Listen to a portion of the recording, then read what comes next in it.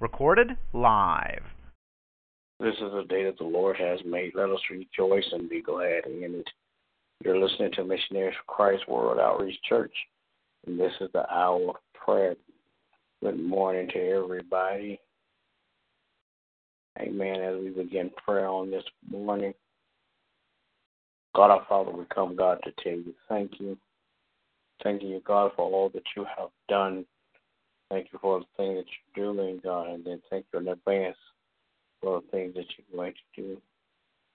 Now, God, as I just your throne of grace, I pray, God, that you would touch and have mercy, Father God, on those that are less fortunate than we are, God, in Jesus' name.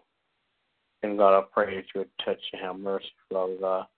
Bless, Father God, like never before, leadership around this world. Bless political, governmental, and spiritual leaders in Jesus' name.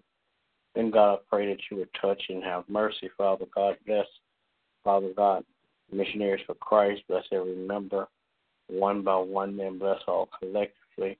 I pray, God, that you would touch and have mercy.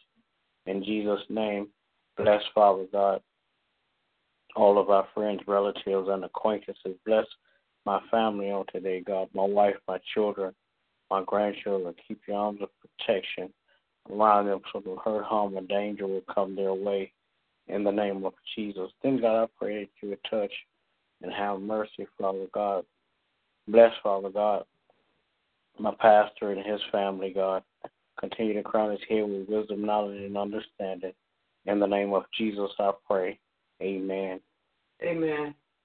Gracious and everlasting Father, God, we come on this morning, Lord, to give you thanks and praise. God, we thank you for this time, this opportunity, oh God, to fellowship with you, oh God, and to be able to call upon your name. Father God, we thank you, oh God, for another day that you have given us.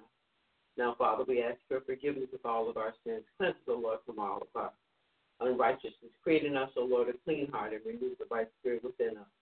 Father, we come this morning and we're not just praying for ourselves, but we're interceding for others, oh God.